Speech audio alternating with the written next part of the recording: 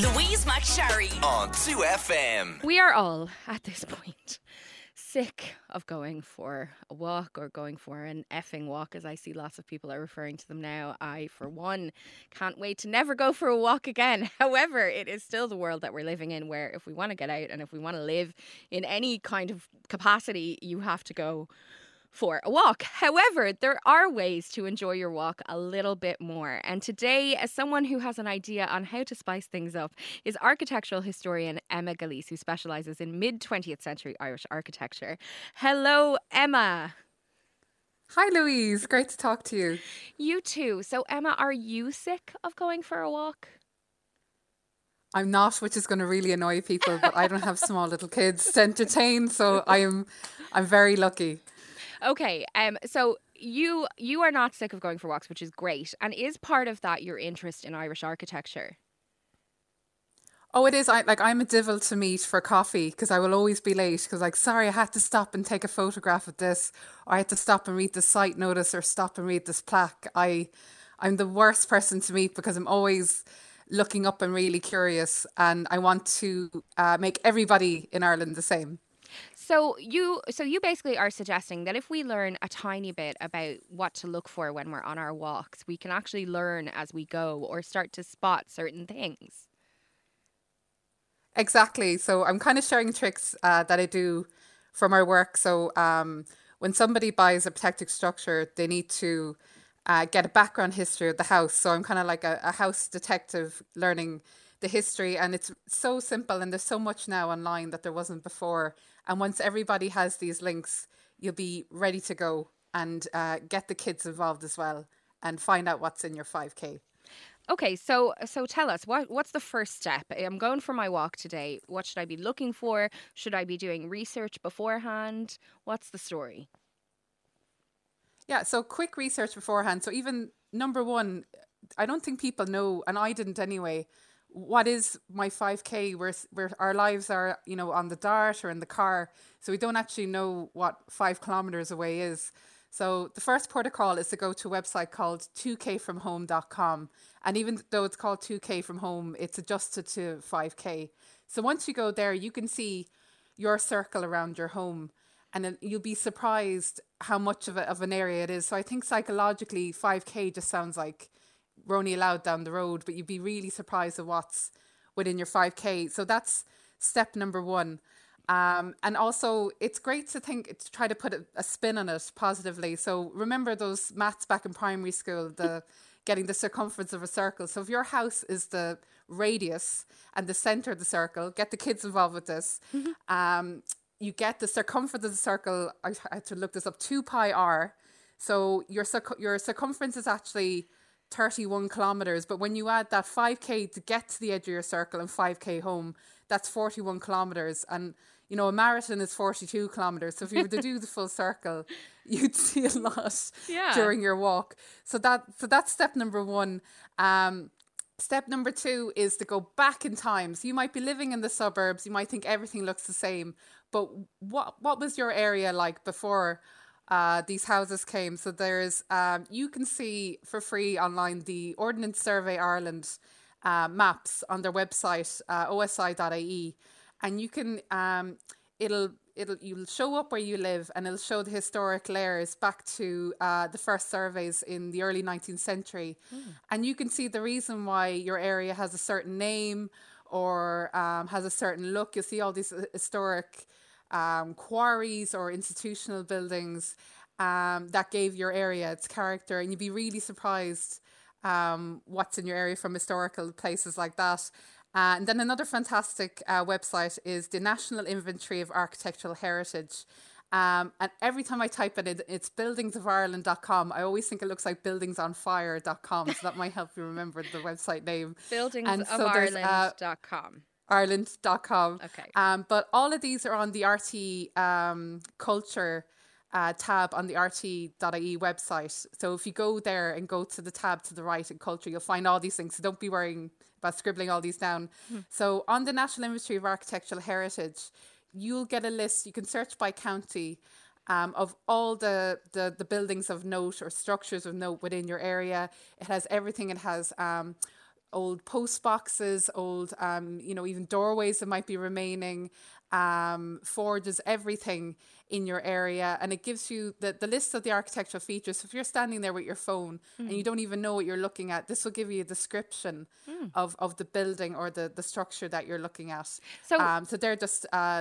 you're kind of turning your sorry, walk. go ahead. You're kind of turning your walk into almost like a museum. It's like you don't have the little, if you're looking around a gallery, you've got the little plaque beside the painting or whatever that gives you a bit of like context or background or whatever. And so you're essentially via your phone and this website, you're creating a museum within your 5K.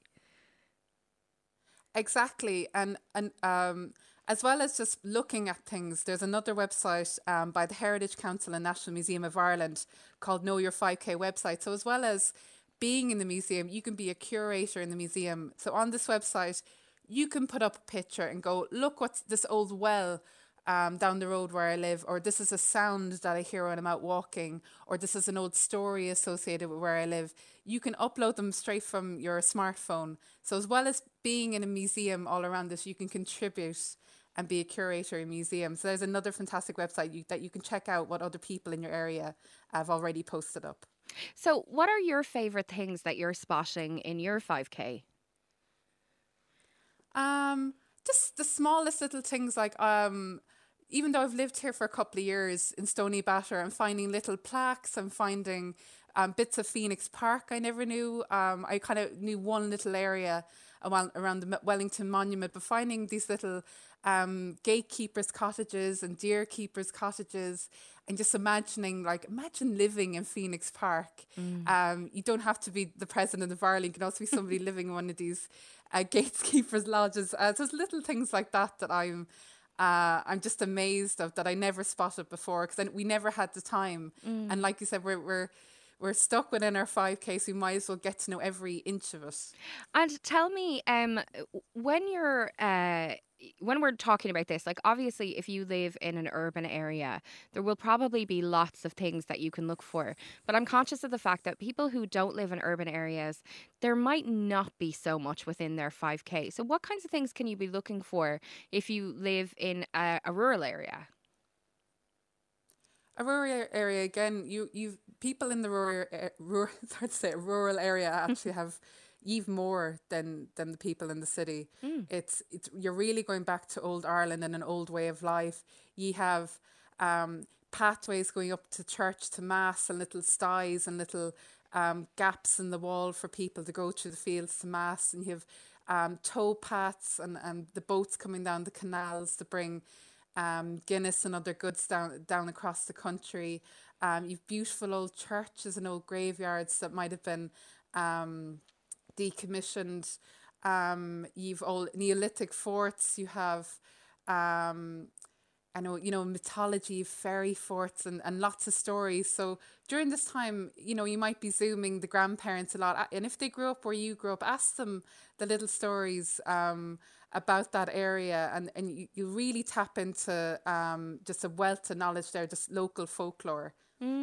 That's a really good suggestion because, it's hard at the moment. I know a lot of grandparents or people of a certain age are at this point are getting their vaccines, and hopefully we will see grandparents reunited with, other members of their family soon. But I haven't seen my grandparents in a year. I'm so delighted that they just got their first vaccine, and I'm so excited about the fact that they'll get their second batch in a few weeks. Aww. But that's a lovely way to include them. You could bring them with you on FaceTime or on Zoom or whatever. And I know my grandparents are a font of knowledge. Like, I mean, any drive you take with my granny comes with a narration of everything we pass and some kind of contextual history, which is so enjoyable. But that's such a good suggestion. It's a great way of being together without actually physically being together.